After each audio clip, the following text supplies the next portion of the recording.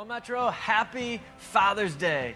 And my name is Chris. I'm the generation pastor here at Metro. And man, we're in for a special day today because we're starting this brand new series called The Greatest Message Ever. And what this series has to do with is the idea that we all have mentors. We have people that we look up to and that are above us in life and that grow us up. And kind of start off, I just want to talk about my number one mentor. My number one mentor was my dad, and still is to this day, where he encourages me, man, he loves me, he pushes me further and farther than I could ever dream or imagine, and he is a guy that just believes in me. And so because of that, man, what we're doing in this series is that all of us as pastors, we have people in our lives that encourage us, inspire us as pastors. And then they've preached messages and thoughts and sermons that literally have blown our minds, but also they mentor us. They grow us up a lot like my dad. And so today, I got to choose the message. And so who I chose is a guy that has helped grow me and challenge me spiritually more than probably any other pastor as far as communication, how to deliver a message, but also just how to grow spiritually. And it's this guy named Perry Noble. And if you know anything about Perry Noble, man, he is funny, but he is passionate. I mean, he challenges people to look at God a different way and to grow with him and to take next steps. Man, and I've grown to love him. And man, he gives this message to dads on Father's Day that literally blew my mind. And so I don't know if it's that it came at the time when I was just starting to be a dad. I don't know if it's that I struggle as being a dad. Like one of the things that I'm sure you guys think is that because we're pastors that all of a sudden we can just pray with our kids, read the Bible with our kids, and we just float around and we're just all holier than thou. But man, it's hard to be a dad sometimes. For me personally, sometimes it's hard. And so what happens here in this message is Perry challenges dads in an encouraging way where he doesn't deny the fact that, look, being a dad is hard, but man, our kids are at stake and it's worth digging in and taking a next step with where God's leading you. And so, Metro, sit back and learn from one of the greatest mentors in my life. Check this out. Well, happy Father's Day, everybody. This is, for those of you that don't know, I've got a girl in my life, and she's awesome. She's turning 6 in a couple weeks. Her name is Karis, and Karis, you had something you wanted to say to all the dads today. What was it you wanted to say? Happy Father's Day. Yep, happy Father's Day, Dad. So there you go. She's really excited that she has a microphone. I'm really nervous. We're actually, we got a church trip coming up next year. You're going to find out more about this in our next series. We're going back to Israel. If you've never gone to the Holy Lands, you want to go. I'm telling you, it's absolutely worth it. And Karis is actually going to get to go on this trip with us. It's really cool. But Karis, what special thing are you going to get to do on the trip to Israel?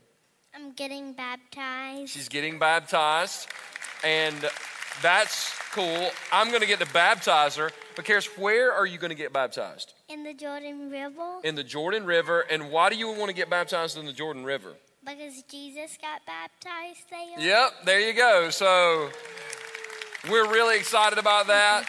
And we're going to be doing all kind of baptisms over there, so that's cool. This is the point in the earlier services where Karis walked off stage, but she informed me after the first service that she didn't feel like she got enough stage time. And so I was trying to think of questions to ask, like, what's your favorite TV show that you watch with Daddy? Duck Dynasty. There you go. That's and that's legit. That's true. And Karis, what are we really excited about going on this summer? We're going to go to an event this summer called, you know where we're going to go in Daytona? What are we doing in Daytona? What's that event called? Do you remember the name of it? I don't. The Gauntlet. But what are you going to get to do with the Gauntlet? What are you going to get? What's so special? What are you and I working on? A song. Are we writing the song? We are. And are you going to sing the song on stage? I am. And I'm going to play the guitar? I am. Don't y'all love that Southern accent? All right, can I have a kiss? All right, thank you so much. You be sweet, darling. All right, bye.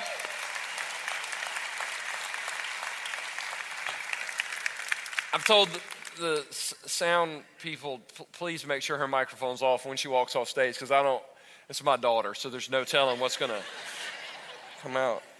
I want to be honest with you, and you know, it's Father's Day, but dads, that right there is one of the biggest challenges I have in my life. And she's not a bad girl. She's a great girl, but being a dad is one of the hardest things I've ever stepped into in my life.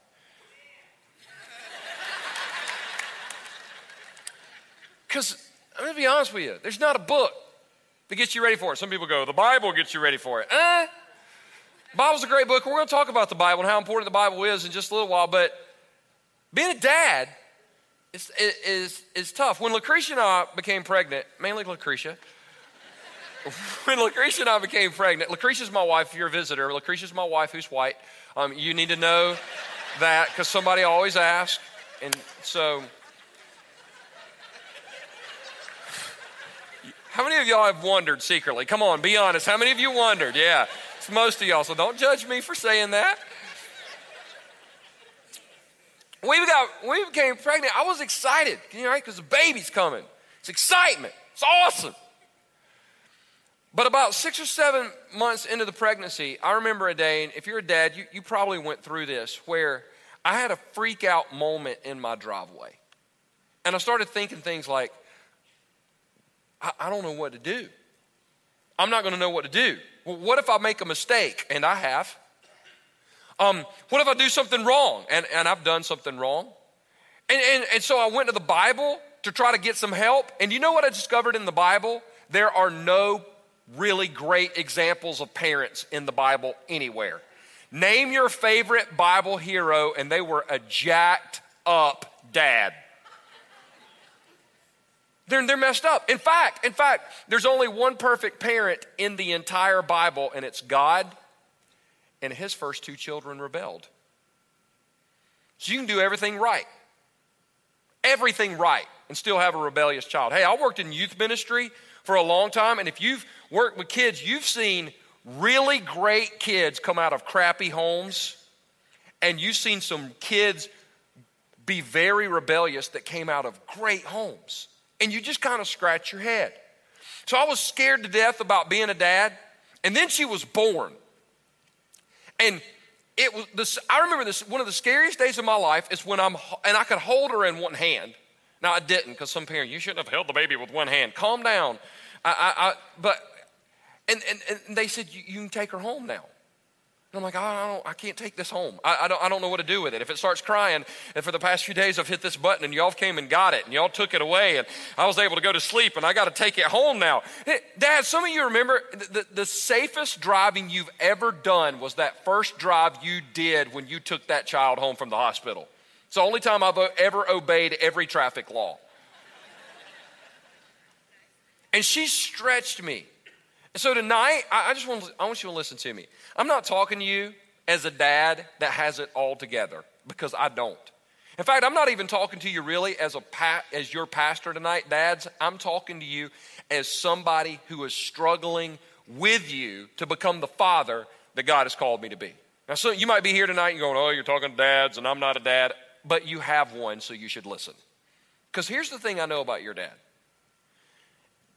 Even if he's one of the most jacked up individuals on the planet, you don't know what his dad did to him. He probably did not have a great role model. He probably did not have a great example set before him. And you don't know what it's like to be a dad until you're actually a dad. Now, some people might argue, or some people might wonder, what does being a dad have to do with spiritual warfare? Well, I think it has everything to do with spiritual warfare, because if we look at our country as a whole, it is no coincidence that the role of the father is under attack in America. You watch any children's show, any cartoon that features a family, who is always the moron in the cartoon? The dad. The child and the dog are the 2 smartest people in the cartoon, and the dad is a moron. Peter, right? The dad is a moron. And so there's an attack on the dad. Listen, Dad, Satan understands something. Satan understands something. If he can get us to dislike or hate our earthly fathers, it's not really that hard to get us to disconnect from our heavenly Father. Because when Jesus showed up, Jesus did this thing that had never been done before. Jesus told us, he told us that we have the opportunity to call God what? Father. The Lord's Prayer starts out, our Father. We can call him Father. Then Satan attacks the role of the Father. Isn't that interesting? Because in my 23 years of ministry now, you know what I've discovered? That we tend to project on our heavenly Father what our earthly father did to us. So if you had an abusive father, you tend to think that God is an abusive God. If you had an absent father, you tend to think that God is an absent father and he will one day abandon you. If you had a dad that always told you that everything that you're doing isn't good enough and you need to do more and you need to try harder, you probably think God is in heaven telling you that you aren't good enough and you need to do more and you need to try harder. See, we tend to think that, dads, that's why it's so important for us to try to be more like Jesus, to try to be more like the Lord. So it's not a really hard concept for our children when they think of a great heavenly Father. They think of us and they know, you know what, my dad, he's a great dad. And dads, here's the other thing that I learned in doing some research. Now, I've got 2 pages of these statistics, and I'm not going to go over 2 pages. I'm just going to share with you 3 statistics tonight that seized my attention and blew my mind. I read this and I wrote this down so I wouldn't screw this up. A 2011 survey showed that 12% of kids living in married homes were in poverty in America. 12% of kids living in married homes with a mother and the father are living in poverty. But 44% of kids living in a single mother's home are in poverty. It goes from 12% to 44%. My gosh, we could cure poverty in America if we could get daddy to stay home. Right? I heard somebody say it years ago and it was so good. When men want to lay around and play around, they need to be man enough to stay around. And if we could get dad to stay home, we could knock out poverty in America. How crazy is that? Another statistic, 71% of all high school dropouts are from fatherless homes. If we could get dad to stay home, we improve the education system just like that. 85% of all kids with behavior problems are from fatherless homes. If we could get dad to stay home, we cure some of the social problems. I'm talking financial, educational, and social problems could be cured if we could get dad to be dad and stay home. So I was thinking about this, and I was thinking about this last year, and I've been holding on to this message for a year. And the reason I've been holding on to this message for a year is because, dads, I want you to understand something. I am actively seeking the Lord to help me be a great dad because I don't know what I'm doing. I don't have it all together. In fact, you don't know a dad that's got it all together. All of us have our issues. And I'm struggling. So about a year ago, I sat down at my kitchen table one morning, opened my Bible to the book of Matthew. That's where we're going to be, by the way, if you want to grab a Bible and join us. Opened my Bible to the book of Matthew, and I started reading about this man named Joseph, who was the earthly father of Jesus. Now, you think you got some pressure on you.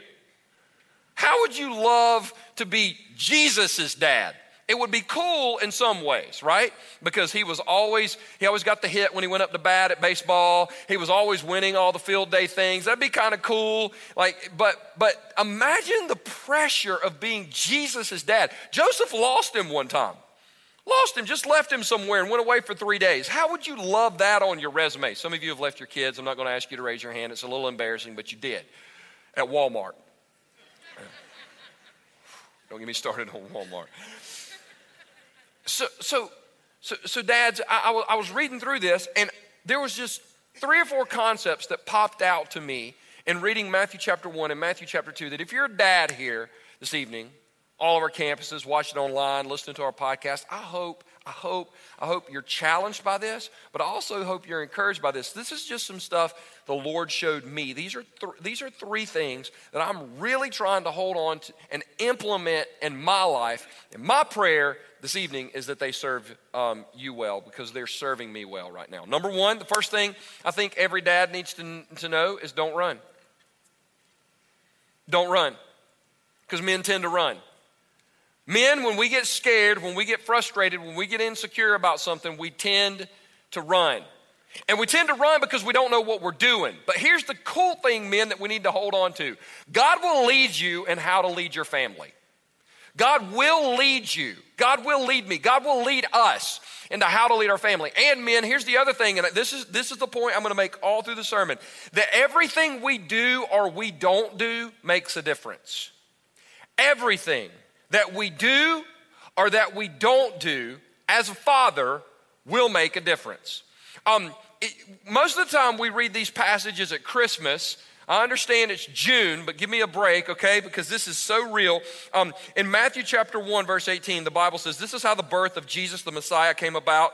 His mother Mary was pledged to be married to Joseph, but before they came together, she was found to be pregnant through the Holy Spirit. Stop. That's weird. That's bizarre, isn't it? I started thinking about this. Lucretia and I got married. We got engaged February 13th, 1999 in Gatlinburg, Tennessee. If you don't know what Gatlinburg, Tennessee is, it's basically Myrtle Beach in the mountains. Every redneck on the planet has been to Gatlinburg. Don't get mad at me. If you've gone to, especially if you bought something airbrushed in Gatlinburg, you are a redneck. Like Duck Dynasty people look at you going, that guy's a redneck. I mean, you are a redneck.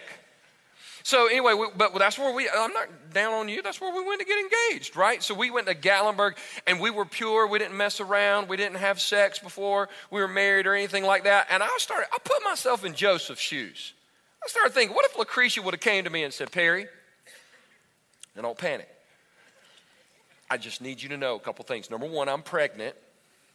But number two, I haven't had sex with anyone. I was in my room, and an angel showed up and told me that the Holy Spirit was going to impregnate me, and I was actually going to give birth to the Messiah who's going to save the world.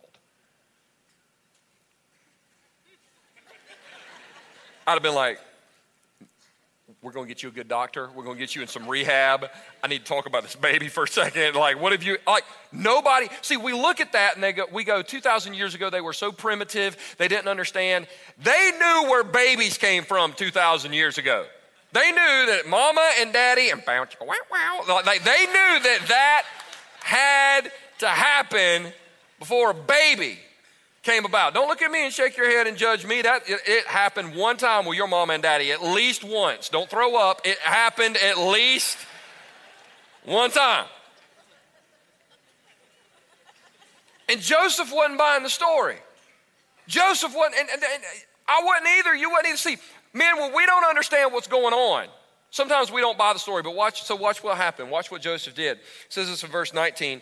Because Joseph, her husband, was faithful to the law and yet did not want to expose her to public disgrace, he had in mind to divorce her quietly. What was his first instinct? Run. I don't understand what's going on. I'm not in control of the situation. I don't think I can handle this. So you know what I'm going to do? I'm going to bail on her. Let me stop right here and say this to single girls. Single girls, if you're listening, I want you to lean in. Don't you dare stay with a guy that runs every time you have a conflict. Every time you get into a fight, he goes out and gets in his car and he peels out of the driveway like he's some big bad dude and he leaves you there. Let me tell you something. If he runs before the marriage, he will run after the marriage. Drop him like a bad habit. Oh, he's just got issues. No, he's a pathetic loser and you need to let him, the next time he peels out of your driveway, stay gone. Don't call him when he leaves. Don't call him when he leaves. Don't you dare chase a guy. Listen, I'm telling you, if a man runs before the marriage, he always runs after. He needs to be willing to stay there and fight for your heart because you're worth it. Now, men, that's what we go to. We run. There are so many, in our society today, men, if you have a sad enough story, not only do you run, but people make a hero out of you when you run away from your family. It's so common. I see it all the time. And men go, well, I didn't understand what was going on and I was struggling. I've had men tell me, well, I was struggling and I didn't want my kid to see me struggle. A dad who is willing to struggle is way better than a dad who isn't there. Let me say that again. A dad who is willing to struggle is way better than a dad who is not there. We are called to stay and fight for our family. Even when we don't know what's going on and even when we don't understand it. Yeah, I know the marriage is hard.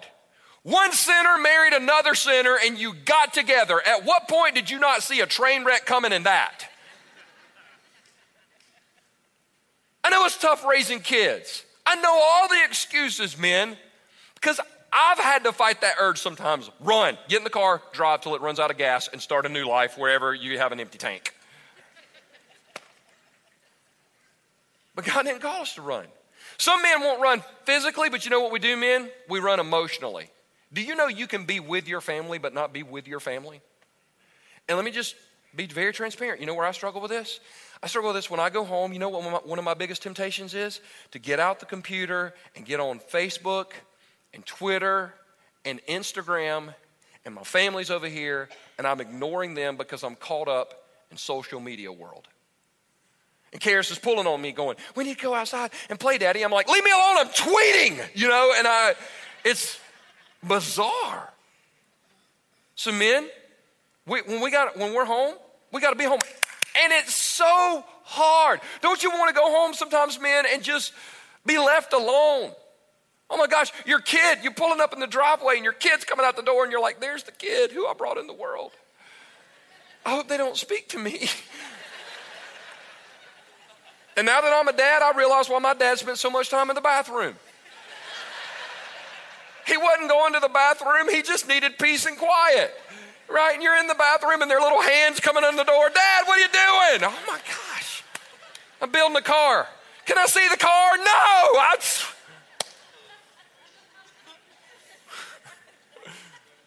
We disconnect. We disconnect emotionally. Hey, men, let's get real personal. When your kids are between the ages of 0 and 18, your golf score should not improve.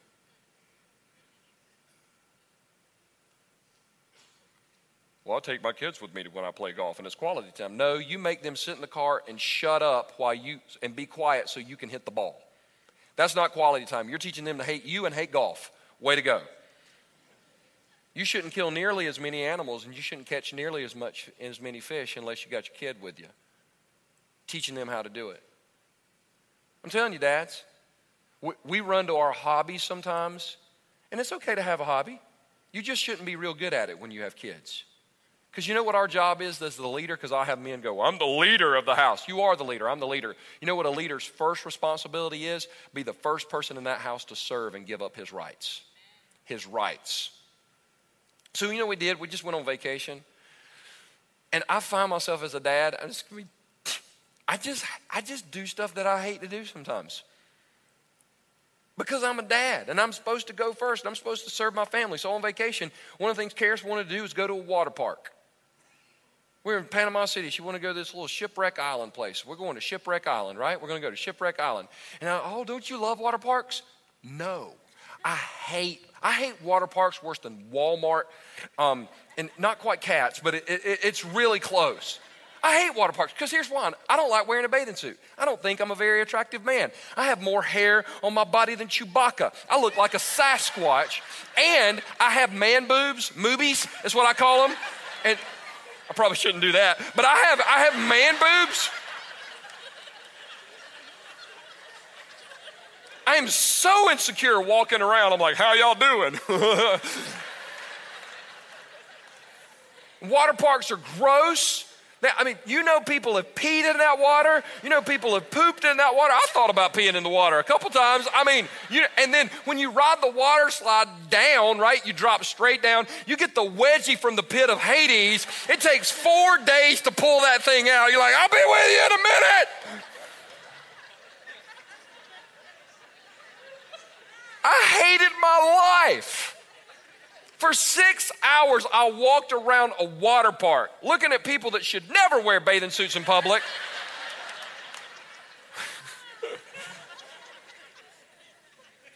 But I did it because my daughter wanted to go. Hey, her birthday's in a couple weeks.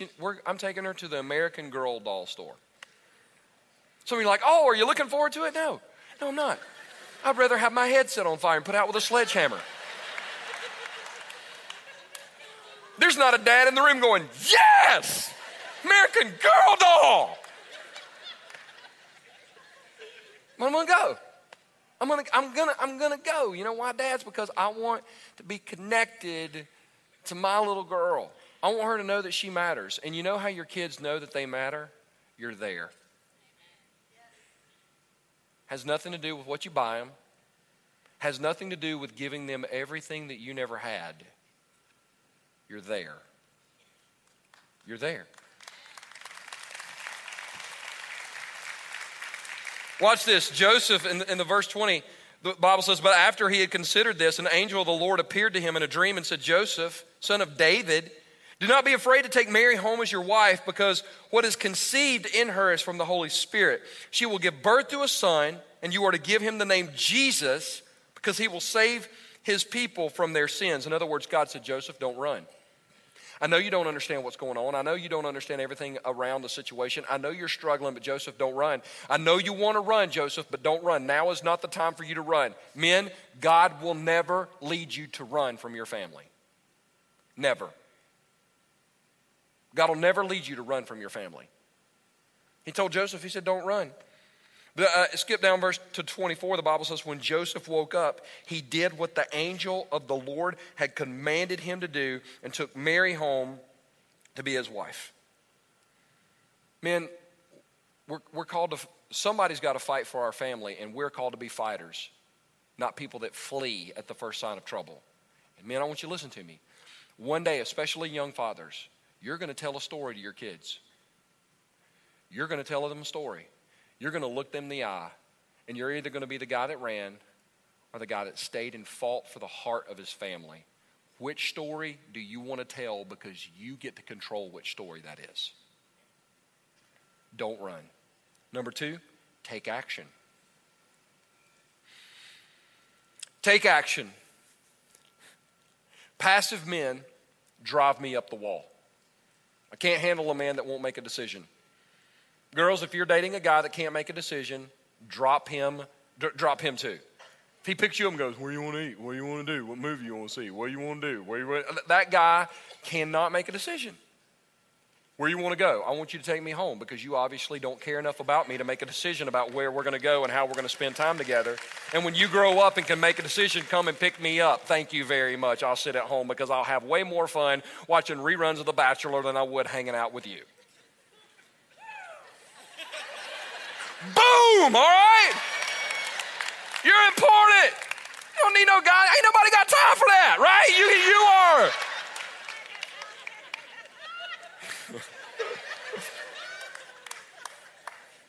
But passive men, I remember being in Chick-fil-A one time and watching a mom come in. She had like 2 or 3 kids, and some, moms, they got kids hanging from them, and got that hip thrown out there, and they got one kid sat on the hip.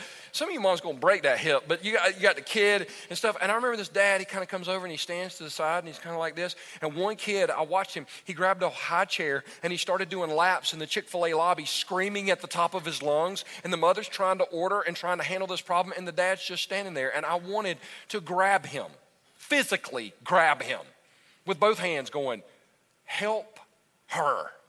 I don't know what to do. And men, that's what we get caught in sometimes.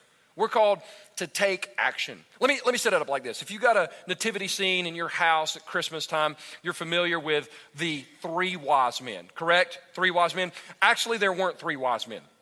The Bible says there were 3 gifts. The Bible never says there were 3 wise men. There were actually more than 3 wise men, because when they got to Jerusalem, 3 guys wouldn't have caused a commotion. These people had an entourage, so there's more than 3 wise men. They roll into Jerusalem, and they started talking to this guy named Herod. It's very important. I'm summarizing Matthew chapter 2, verses 1 through 12. Herod was one of the most wicked men that have ever lived in the history of the world. I was talking to a Messianic Jewish guy the last time I was in Israel, and he said that many people consider Herod to be more evil than Hitler. I'm talking the epitome of wickedness. And they told Herod, hey, the Messiah has been born, the King of the Jews. And Herod said, oh, really? Why don't you tell me? I mean, when you find out where he is, come let me know, because I would like to worship him too. This is a spiritual attack. Remember, Herod represents wickedness. So the wise men go to Bethlehem. They find Jesus. They present him with 3 gifts, gold, frankincense, and myrrh. And then that night in a dream, God tells them, hey, don't go back to Herod. You need to go another way. So the Bible says this in Matthew chapter 2, verse 13. Watch this, Matthew 2, verse 13. When they had gone, meaning the wise men, an angel of the Lord appeared to Joseph in a dream. Get up, he said. Notice this, men. There was a call to action. Get up. Now, stay with me. Look at verse 13. Let's look at it really close. When they had gone, an angel of the Lord appeared to who? Joseph. Notice this, men. Didn't appear to Mary. Didn't talk to Mary. Talked to Joseph. You know why? Because Joseph's the man. He's the leader. He's supposed to step up and lead his family. Now, ladies, I'm not saying you can't be the leader, but many times ladies step into the spiritual leadership of their family because the husband won't, and the lady just don't want to see their family go to hell. So she'll step into the leadership role. But men, God's going to speak to you. God's going to speak to me. God's going to speak to us and how we need to lead our families. So the Bible says he spoke to Joseph in a dream. Get up, he said, take the child and his mother and escape to Egypt. Stay there until I tell you. Well, can you give me a reason, Lord? I sure can. For Herod is going to search for the child to kill him. God said, hey, Joseph, the enemy's coming after your family. This is a war. It's a spiritual war. And if you don't get Jesus out of this situation, there's going to be consequences. Men, we're called to take action. We're called to be involved in the lives of our children. Listen, as often as possible, as early as possible. As often as possible, as early as possible. That means we need to know their friends. That means we need to know their teachers. And that means it's not mama's job to know all that stuff. It's our job. I spoke to a girl who's in her 20s. She's got a great relationship with her father. And I'm asking all kind of girls that have great relationships with their dads, what'd your dad do? What did he not do? Talk to me. And I remember she said this to me just a few weeks ago. She said, I've always trusted my daddy and always gone to him and talked to him about everything because he was so involved in my life as a little girl. And because he was involved in the little things, I knew I could talk to him about the big things. So that is important for us to be involved. And listen, men, listen. It's awkward. It's awkward. After this service is over right here, I'm going to walk off this stage. I'm going to walk right out those doors. I'm going to get my car and we'll go home. Karis is going to be ready for bed. I'm going to go up to her room. I'm going to pray with her and Lucretia like I've done every night since she's been home. And listen, men, it's the most awkward thing I do all week long. Praying with your family is awkward. See, some people have this perception of the noble home that I'll rise up and Lucretia and Karis rise up and call me blessed and we have Bible studies and we have charts and graphs. It's amazing that I even get here on Sundays.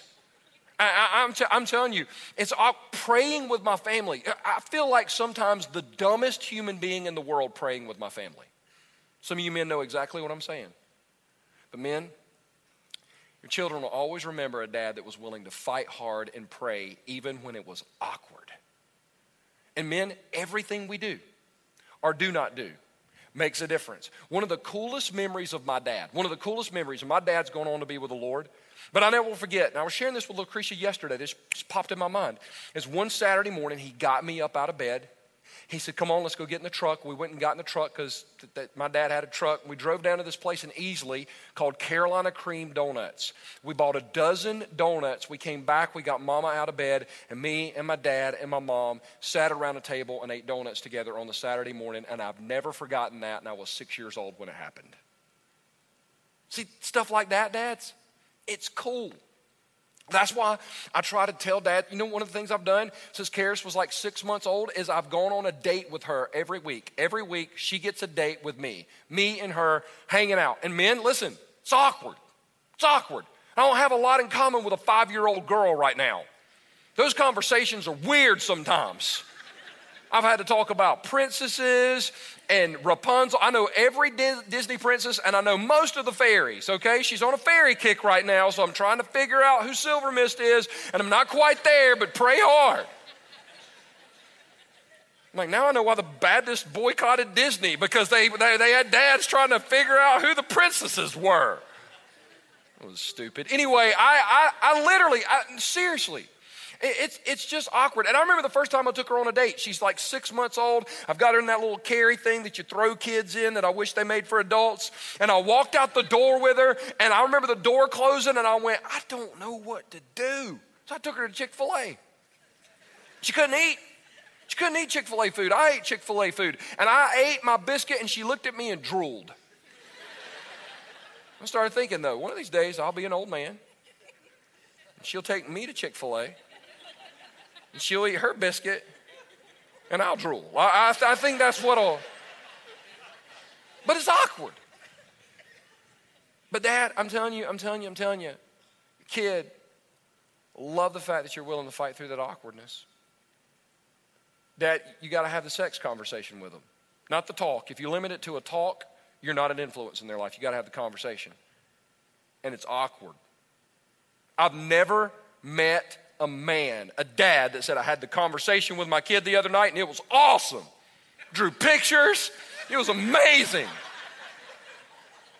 Be like, I'm going to have you arrested. Let me call somebody right now, little freak. I know it's awkward because I remember getting out of the shower one time, and I don't know how you shower, but at my house I shower completely naked. Don't look at me and judge me because church people get mad when I talk about stuff like this. They get on what I call fart face when their face all... I can't believe that the pastor would talk about that. Well, I love New Spring when we talk about real stuff and we talk about real issues and we talk about what people are going through. I praise God that my pastor takes a shower naked, all right? Not in a suit in there trying to get clean. Back off.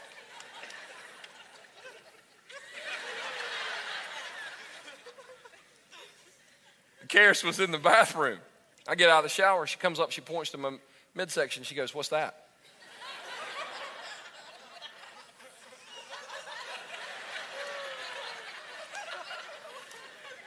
I did what every man would do in that situation. I said, go ask your mama.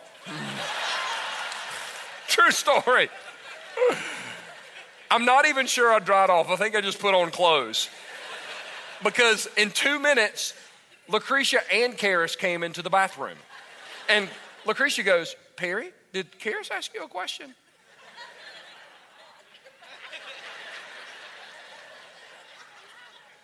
See what happened was,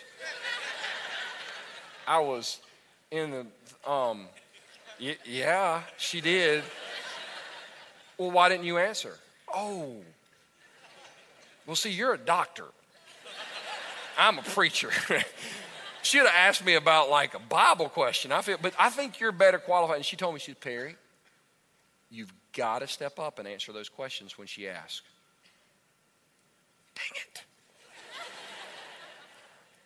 It's true, men. And men, everything we do makes a difference. Now, here's the deal. You may be a dad here and you've dropped the ball. You've got a teenager, you got a kid in their 20s, 30s, and 40s, and you're like, man, I dropped the ball. I wish I'd have heard this sermon 20, 30 years ago. Listen to me. It's never too late to be a dad. It's never too late to be a dad. I heard a teenager talking today. I'm talking to a teenager, 16, 17 years old, that has a difficult relationship with his father, and he's still talking about how he still wants to hang out with his dad. It's never too late to be a dad. Some of you have kids you haven't talked to in maybe 5, 10, 15, 20 years. You had an argument. It blew up. You hadn't talked to them in a long time. And you're like, well, it's Father's Day. They should call me. Hey, men, let me ask you this question. Why don't you just be the dad and step up and call them? Why don't you just be the dad? Right? Because let me ask you this question. How does our Heavenly Father treat us when we rebel against Him? Does He fold His arms and go to the back corner of heaven going, well, one day when they tell me everything's going to be all right? Does He do that, or does He come after us, and does He woo us, and does He care for us, and does He love us, and does He tell us to come home? That's what our Heavenly Father does for us, and that's what we need to do to any child that we have that's estranged or separated from us. Because, men, if we don't step up and take action, there's consequences. There's consequences. There's consequences. Watch this. Watch this. The Bible says in verse 14, so he got up, took the child and his mother during the night and left for Egypt, where they stayed until the death of Herod. And so was fulfilled what the Lord had said through the prophet, out of Egypt I've called my son. Watch this. When Herod realized that he had been outwitted by the Magi, he was furious, and he gave orders to kill all the boys in Bethlehem and its vicinity who were 2 years old and under, in accordance with the time he had learned from the Magi. So if Joseph doesn't take action, Jesus gets killed by Herod. If Joseph doesn't take action, Jesus gets killed by Herod. Men, we can't be passive when it comes to the spiritual and physical leadership of our family, which leads to point number 3, keep listening. Keep listening.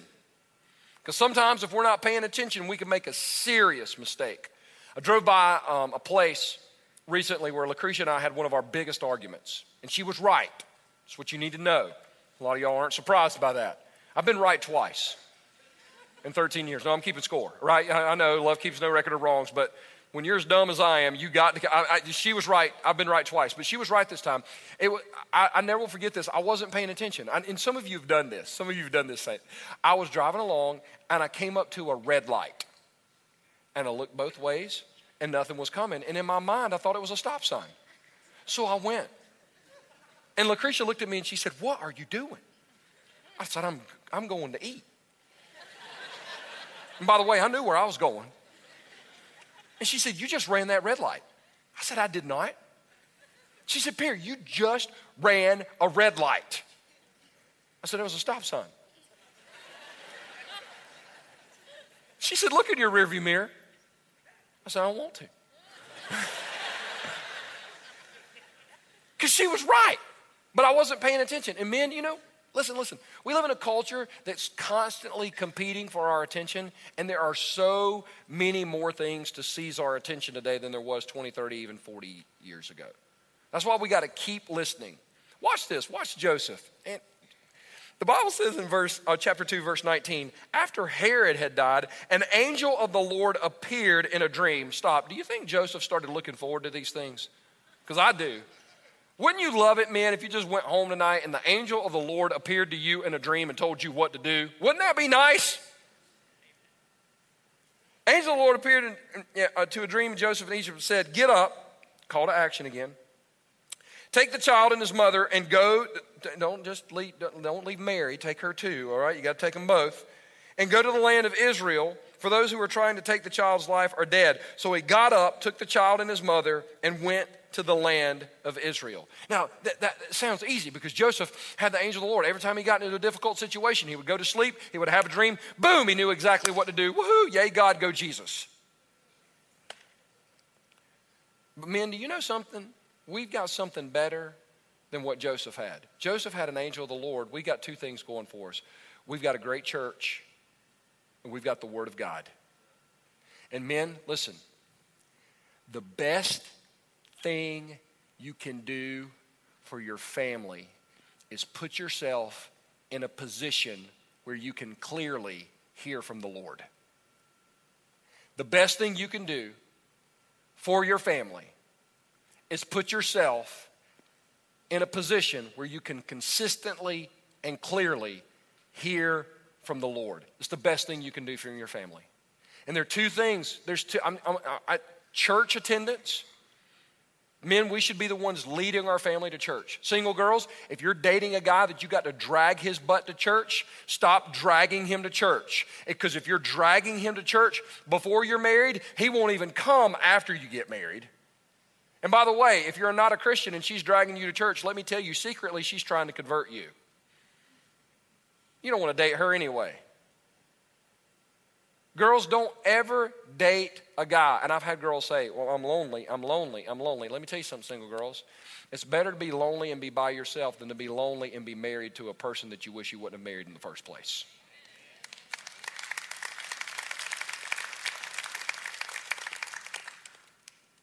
But men, do you know, the church is here, New Spring Church is here to partner with you in leading your family. The church shouldn't be the primary influence in your child's life. We should be an influence that we come alongside of you and help you lead your family. And my gosh, if you attend New Spring Church, and I'm just going to be honest, I don't think we're the perfect church. I don't think we've all got it all together, but I really do believe we're the greatest church in the world. I love my church. I love what's going on here. And I love what's going on in Kids Spring. I love the fact that my little girl's going to grow up in Kids Spring. I love what's going on in Fuse. I love what's going on in our student ministry. I love the fact that a dad called me during Fuse summer kickoff, and he called me on Wednesday night and said, "Do you know what I'm doing?" I'm not a prophet. No, I have no idea. Are you going to ask me what I'm wearing next? This is getting really weird. We need to move on with this phone call. He said, I'm sitting in the church parking lot in traffic trying to pick up my kid from Fuse summer kickoff. And I'm like, oh God, here we go. All right, I'm ready for it. And he said, and it's awesome. I love the fact that my kid wants to come to church, and I love the fact that he made me bring all of his buddies, and I love the fact that there's a line here so long that I'm going to have to sit in line for 30 minutes to pick up my kid, and I love that. And I'm like, I love it too, and I love you, man. We hugged over the phone.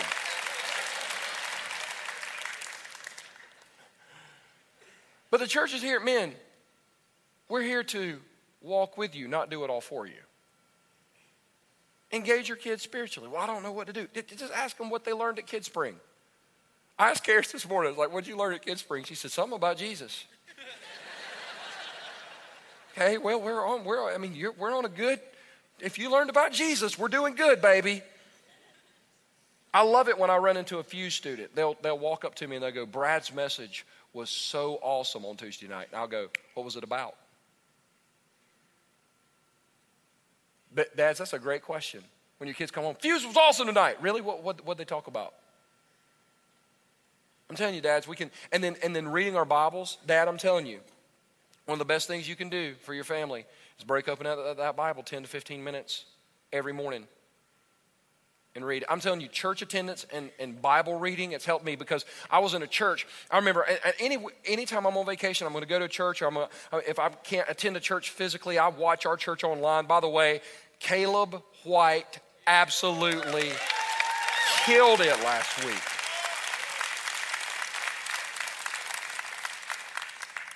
Caleb's also the result of a mom and dad that brought him to church. Had him in church. 22 years old and preached a better message than I've heard 40 and 50 and 60-year-old men preach. Product of our Fuse ministry. That's why I love it when people ask about New Spring Church, well, what are y'all doing to disciple people? And what happened to all those people that get saved? Well, Caleb White got saved as a middle school student. He grew up in our Fuse ministry, and last week he stood on this stage and preached the gospel. That's what happens to people that get saved at New Spring Church. Hello.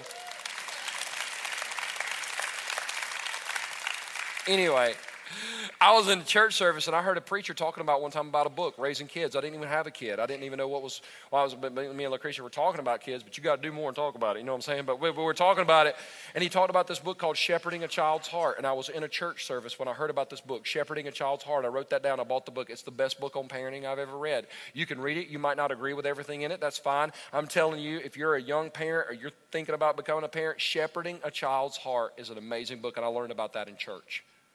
I remember one morning I got my Bible and I started reading it, and I don't yell in my home. I'm not a yeller. Like if me and you are going to have a conflict, I'm not going to yell at you, because my dad, and I love my dad, I want to honor my dad. He did way better at being my dad than his dad did at being his dad. But he tended to yell. And so the way to either shut me down or I'll take a swing is if you yell. I can't handle that. I can't handle somebody that yells. So I don't yell. But Lucretia has pointed out to me that sometimes I raise my voice. And I've got a daughter with a very tender heart, and I love her. I want to be so involved in her life. I want to be involved in every aspect of her life. I want to be involved in her dating life. Men, do you know that we should be involved in the dating life of our daughter? I'm going to be majorly involved. Every year on her birthday, what do I buy me? Do you remember? A gun. Guess what I'm getting in 2.5 weeks? She's turning 6 years old. Boom! Anyway, so don't send me your gun control emails. I believe in gun control. I have a gun. I control people that date my daughter. So, and I've had dads go, well, that might be my son. You need to be prepared for a butt whipping, bro, because I ain't scared. I ain't scared. I ain't scared of you. It goes, listen, I'm a father way before I'm a pastor. I'm a father. Some of you from a church background, you've never seen that. You've always seen pastor then father. I love my wife, then I love my daughter, and then I'm the pastor of this church. And I'll meet a boy at the door. Can I see? Is Karis here? Yeah, she's here. Can I see her? No. Why not? To be honest, I was hoping for a little bit more than what I'm looking at right now. Can't get no racehorses breeding with mules. You know what I'm saying?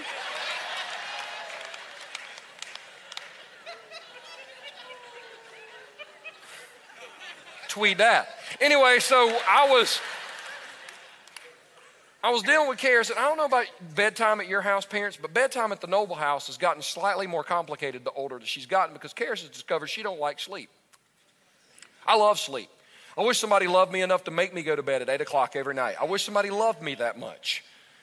So I'm trying to explain to her that I love her and da-da-da-da, and she was being difficult, and I raised my voice at her, and she just crying, and I'm like, oh, Karis, I don't have time for this drama. Get in bed. I'm going to pray for you.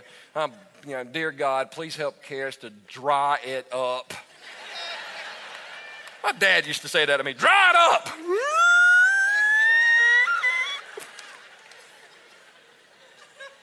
My dad also used to say, if you don't, anyway, I don't have time. I'm sorry. So we walked out of the room, and Lucretia looked at me. I said, I don't want to hear it. I don't want to hear it. I know what you're going to say. I don't want to hear it. I don't want to hear it. She frustrated me. I just don't want to hear it. Lucretia said, okay. That freaks me out when my wife does that. Okay. No. We're fine. Why don't you just go to sleep? I'm going to spend the night with my buddy. So I got up the next morning. True story. I got up the next morning. I opened my Bible. That morning I just happened to be reading Colossians chapter 3. And Colossians chapter 3 basically has a verse in it at the end that tells you, dads, don't speak harshly to your children. And when the Holy Spirit and Lucretia tag team, I was like, all right. And you know what I had to do that morning, man? I had to apologize to my daughter. I had to apologize to my wife. I'm trying to be a better dad. And the only way I can be a better dad is put myself in a position where I can hear the voice of the Lord clearly and consistently through his church and through his word. It helps me to be a better dad. Joseph did. In fact, the Bible says, I love this next verse. The Bible says, but when he heard that Archelaus was reigning in Judea in place of his father Herod, he was afraid to go there. Having been warned in a dream, there we go again, thank you God for the dream, he withdrew to the district of Galilee, and he went and lived in a town called Nazareth. So was fulfilled what was said through the prophet, that he would be called a Nazarene. Don't miss this. God will always lead us, men, in accordance with his word. God will always lead us in accordance to his word. So men, it's going to get real tense. But that means God will never lead you to buy condoms for your teenage boy, because boys will be boys.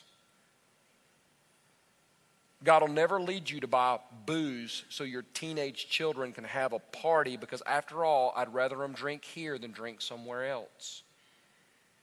Men, God will never lead you to have a porn stash in your bedroom that you think nobody knows about, when statistics show that most young boys get their first access to pornography through their father's secret stash.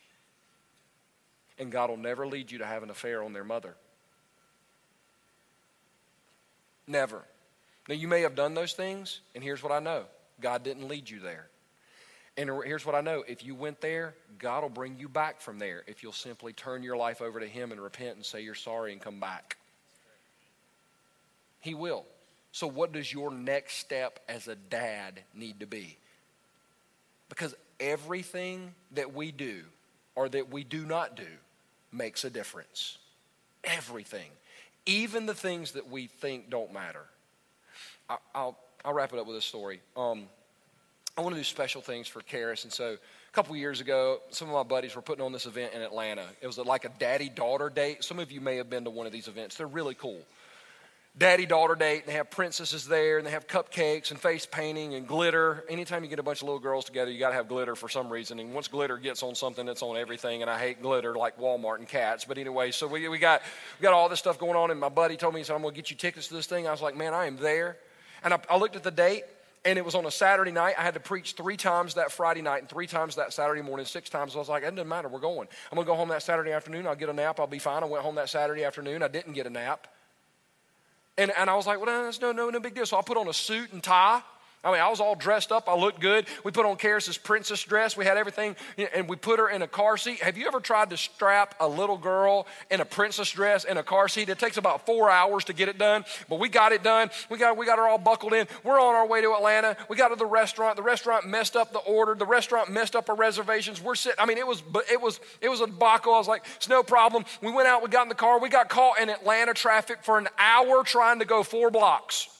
I'm trying to go 4 blocks. I'm stuck in traffic. Halfway through, she has to pee. I'm frustrated because and I can't do anything. I'm like, unless you're going to just go in the street, which it says Atlanta, maybe you could do that. And so I don't know. I'm frustrated. The night we get to the place, when we got there, the bottom fell out. It started raining harder than I've ever seen it rain. We get inside. It's cold. I'm freezing. She's freezing. We can't get in line with the princess. The cupcakes are messed up. I mean, she got brownie on her dress. It's the worst. Now, it was hell on earth.